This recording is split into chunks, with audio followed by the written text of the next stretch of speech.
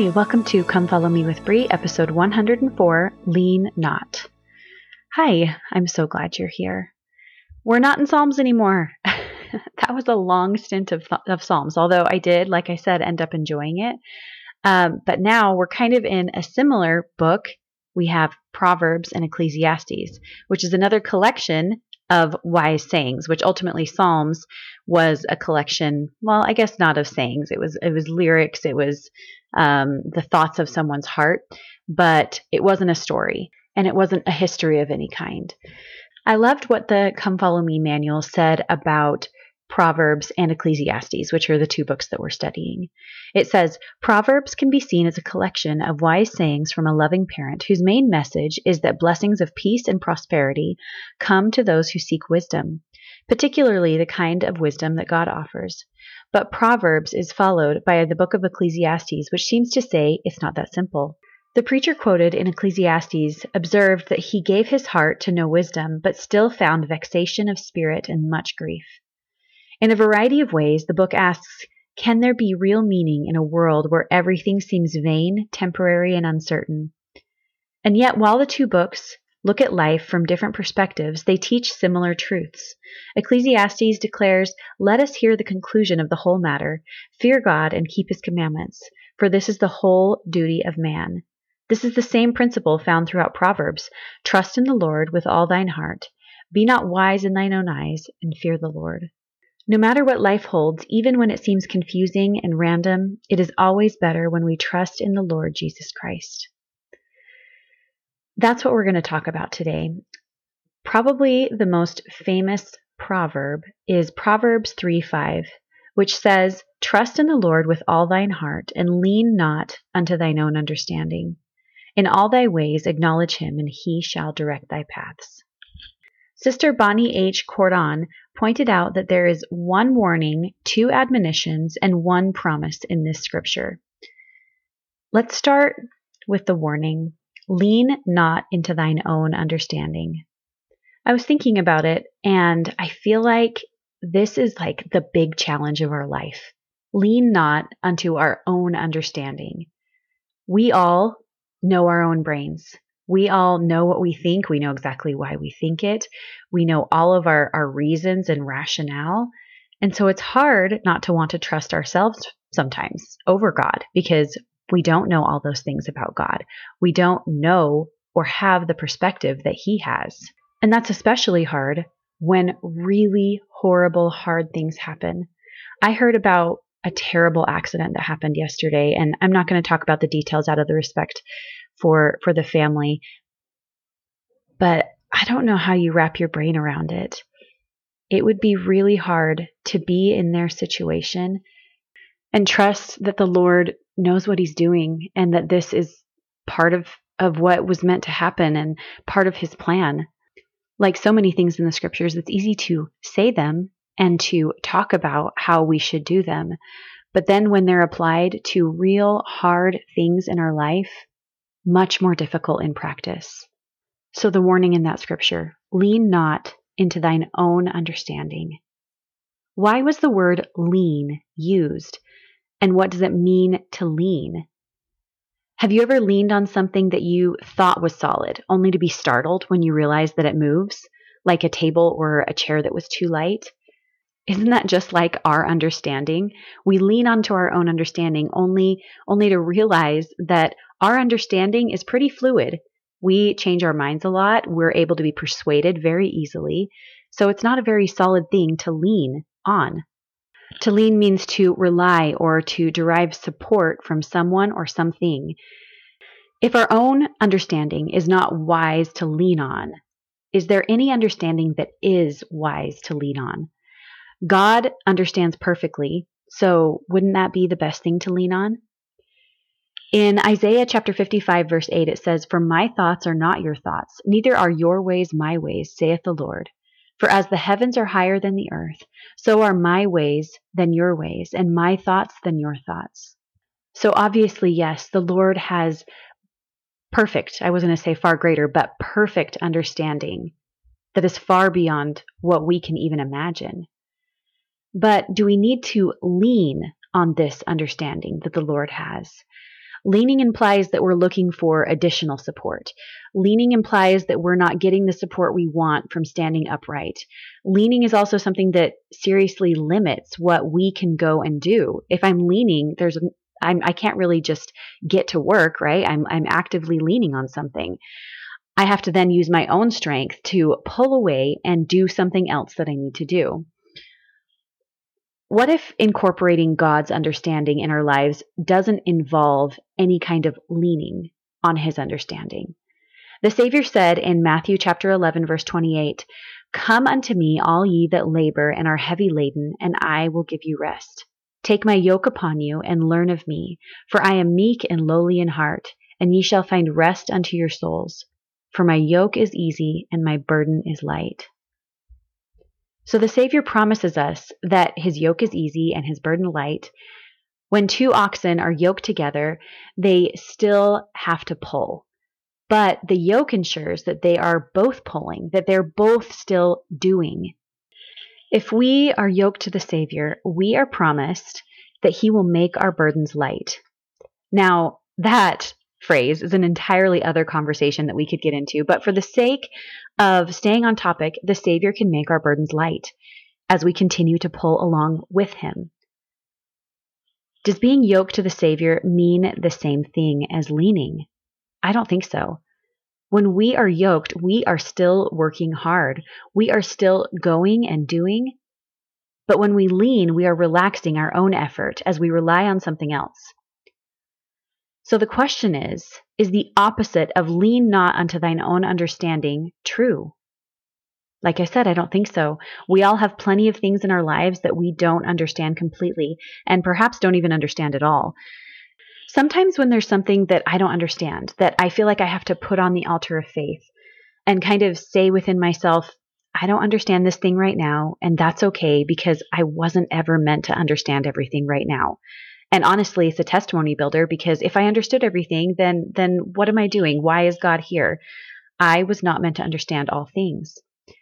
However, just because I do that often where I say, I don't understand this right now, but that's okay. But just because I feel that way, because I think that way, I don't think that means that I stop trying to understand. I think sometimes when we think of doing that, when we think of just trusting the Lord and saying, okay, I don't understand, but I don't need to, I think our mind stops there where we're like, okay, now I'm not supposed to keep trying to understand. I think it means that I am embracing the Lord's timeline as I continue my efforts to understand. It means that I am trying not to resent that timeline. It means that I discover and understand and appreciate other things as I begin to understand along the way. I think it means to embrace it as a journey rather than expect the destination of understanding quickly. I don't think that we can entirely lean on the Lord's understanding because we don't always understand his understanding. If we are removing or seriously diminishing our own efforts by leaning on the understanding and perspective of the Lord that we don't understand, I think that we will find ourselves falling over. This is why we are told that we always need to be nourishing our testimony. If we instead partner with the Lord, combining our efforts in trying to understand, being patient, humble, not resentful, not rushed, this is the recipe for enlightenment and alignment with the Lord and his wisdom and his perspective and his will. Okay, let's move on to the two admonitions in this proverb. First, trust in the Lord. We have often heard throughout our lives that trust is a two-way street. Has the Lord placed trust in you? Elder Stanley G. Ellis said, "He really does trust us in so many ways. He has given us the gospel of Jesus Christ, and in this dispensation, its fullness. He entrusts us with his priesthood authority, complete with the keys for its proper use. With that power, we can bless, serve, receive ordinances, and make covenants. He trusts us with his restored church, including the holy temple. He trusts his servants with the sealing power, to bind on earth and have it bound in heaven. He even trusts us to be the earthly parents, teachers, and caregivers of his children." Elder Ellis then posed some questions to us, helping us think about if we then, in turn, trust the Lord. He says, do we trust his commandments to be for our good? His leaders, though imperfect, to lead us well.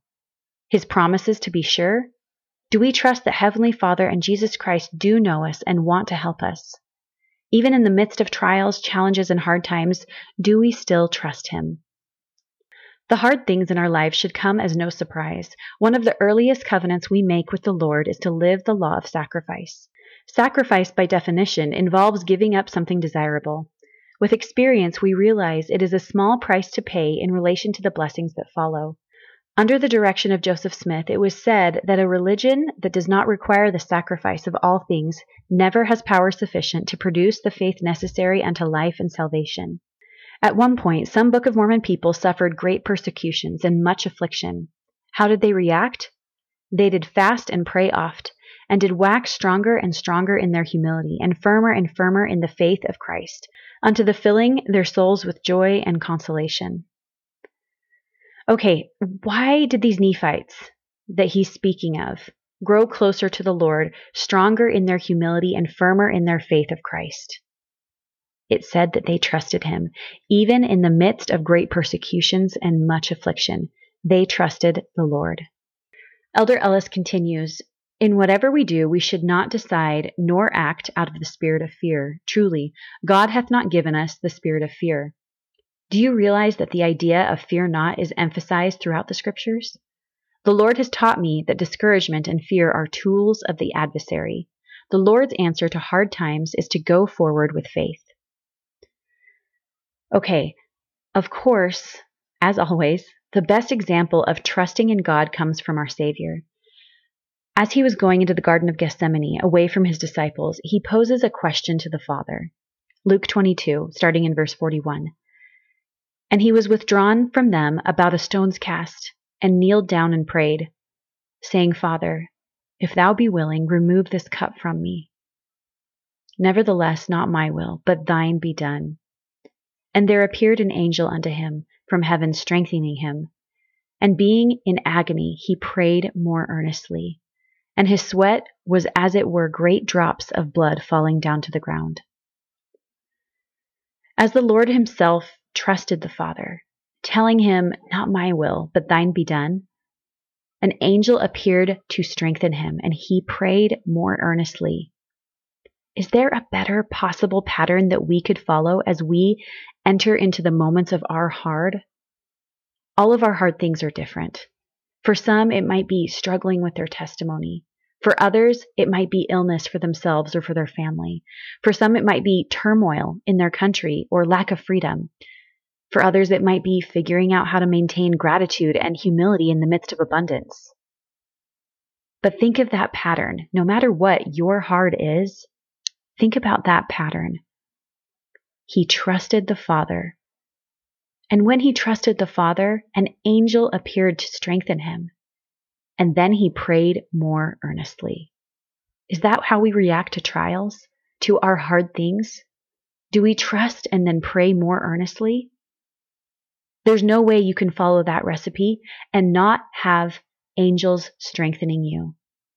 A few years ago, I remember pondering very seriously about the Lord's ability to heal someone close to me physically. I remember thinking, I have faith that the Lord could heal this person I love through a priesthood blessing if it were his will. And I remember really thinking about that and really trying to decide if I truly believed that that could happen. And I did. However, I very much also accepted the fact that it might not be his will. But I also believed that sometimes in order to be blessed, we have to ask for it. And I told my husband, what if the Lord's just waiting for us to ask and we're just not asking because we think it's probably not his will? We might as well ask. It was one of the most sincere prayers I have ever said with my husband. Sincere in the sense that I believed that the Lord could truly heal this person. I also believed that he wanted me to ask. However, I also trusted him completely. Of course, my will was that he heal that person, but I trusted that the Lord knew so much better than whatever plan I had in my head, and sincerely wanted whatever he wanted. My own understanding would have screamed that this wasn't fair, that how could this possibly be the will of God? But yoking my effort to understand with him allowed me to accept that perhaps hard is what the situation was meant to be. that perhaps trusting in the Lord was what I was meant to do, even if it wasn't what I wanted. The second admonition in this proverb is, "In all thy ways acknowledge him." In Doctrine and Covenants, chapter 59, it says, "Thou shalt thank the Lord thy God in all things, and in nothing doth man offend God, or against none is his wrath kindled, save those who confess not his hand in all things, and obey not his commandments." This admonition to acknowledge him is immediately followed up by a promise that he will direct our paths. Isn't that the constant question throughout our lives? What should I do? Is what I'm doing enough? Where should I go from here? What is the next right thing?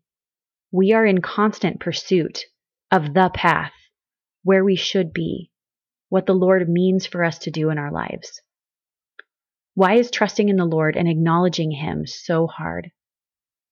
It's easy enough to say, but as we've talked about, doing is something far harder. Sometimes what the Lord wants us to do or not do doesn't make sense to us. And when that happens in our lives, that's not a testimony against the Lord. That's not something that should weaken our faith. It should strengthen it, because we were not meant to understand everything. So when we come to those times where we don't understand, instead of letting it derail us, we can think, I wasn't meant to always understand everything. And this can be a testimony to you that things are as they should be. Elder Timothy J. Dyches related this story. He says, "Late one fall, Grandpa was alone in the high mountains. Winter had already shown its face when he saddled one of his favorite horses, Old Prince, and rode to a sawmill to scale and measure logs before they could be sawed into lumber. At dusk, he finished his work and climbed back into the saddle. By then, the temperature had plummeted and a fierce winter snowstorm was engulfing the mountain. With neither light nor path to guide him, he turned Prince in a direction he thought would lead them back to the ranger station. After traveling miles in the dark, Prince slowed, then stopped. Grandpa repeatedly urged Prince forward, but the horse refused. With blinding snow swirling around them, Grandpa realized he needed God's help. As he had done throughout his life, he humbly asked in faith, nothing wavering, and a still small voice answered, 'Milo, give Prince his head.' Grandpa obeyed, and as he lightened his hold on the reins, Prince swung around and plodded off in a different direction. Hours later, Prince again halted and lowered his head. Through the driving snow, Grandpa saw that they had safely arrived at the gate of the ranger station. With the morning sun, Grandpa retraced the faint tracks of Prince in the snow. He drew a deep breath when he found where he had given Prince his head. It was the very brink of a lofty mountain cliff, where a single step forward would have plunged both the horse and rider to their deaths in the rugged rocks below. Don't you think that's true of us so often, when the Spirit urges us to stop and trust him? How often is the Spirit leading us in directions that are safer, that will lead us to more success, that will lead us to more joy and more happiness, and to a path where we can bless others and bless our family and fulfill our purpose that we intended when we came down here to the earth? Now, I know we're reading the Old Testament. I probably should have tried to find an example in the Old Testament, but this one was just too good. I really wanted to talk about the stripling warriors. In Alma chapter 57, starting in verse 24, it says, "And it came to pass, after the Lamanites had fled, I immediately gave orders that my men who had been wounded should be taken from among the dead, and caused that their wounds should be dressed. And it came to pass that there were 200 out of my 2,060 who had fainted because of the loss of blood. Nevertheless, according to the goodness of God, and to our great astonishment, but also the joy of our whole army, there was not one soul of them who did perish. Yea, and neither was there one soul among them who had not received many wounds. And now their preservation was astonishing to our whole army, yea, that they should be spared, while there was 1,000 of our brethren who were slain. And we do justly ascribe it to the miraculous power of God, because of their exceeding faith in that which they had been taught to believe, that there was a just God, and whosoever did not doubt, that they should be preserved by his marvelous power. Now this was the faith of these, of whom I have spoken. They are young, and their minds are firm, and they do put their trust in God continually." Two things I want to point out in there. There was not one soul that did perish. And yet, there was not one soul among them who had not received many wounds. What do we expect of this life? We're in our own battle. And it's a battle generally being fought in the world between good and evil, and also being fought within ourselves between good and evil. Do we expect to come out of that battle without many wounds? We can't just lean on the Lord. We need to yoke ourselves with Him so that we are equipped to go and do and expect to receive many wounds, because that's what helps us grow. That's what this life was meant to be. When we receive wounds, it doesn't mean that the battle is going poorly. Trust in the Lord with all thine heart, and lean not unto thine own understanding. In all thy ways acknowledge Him, and He shall direct thy paths. I say these things in the name of Jesus Christ. Amen.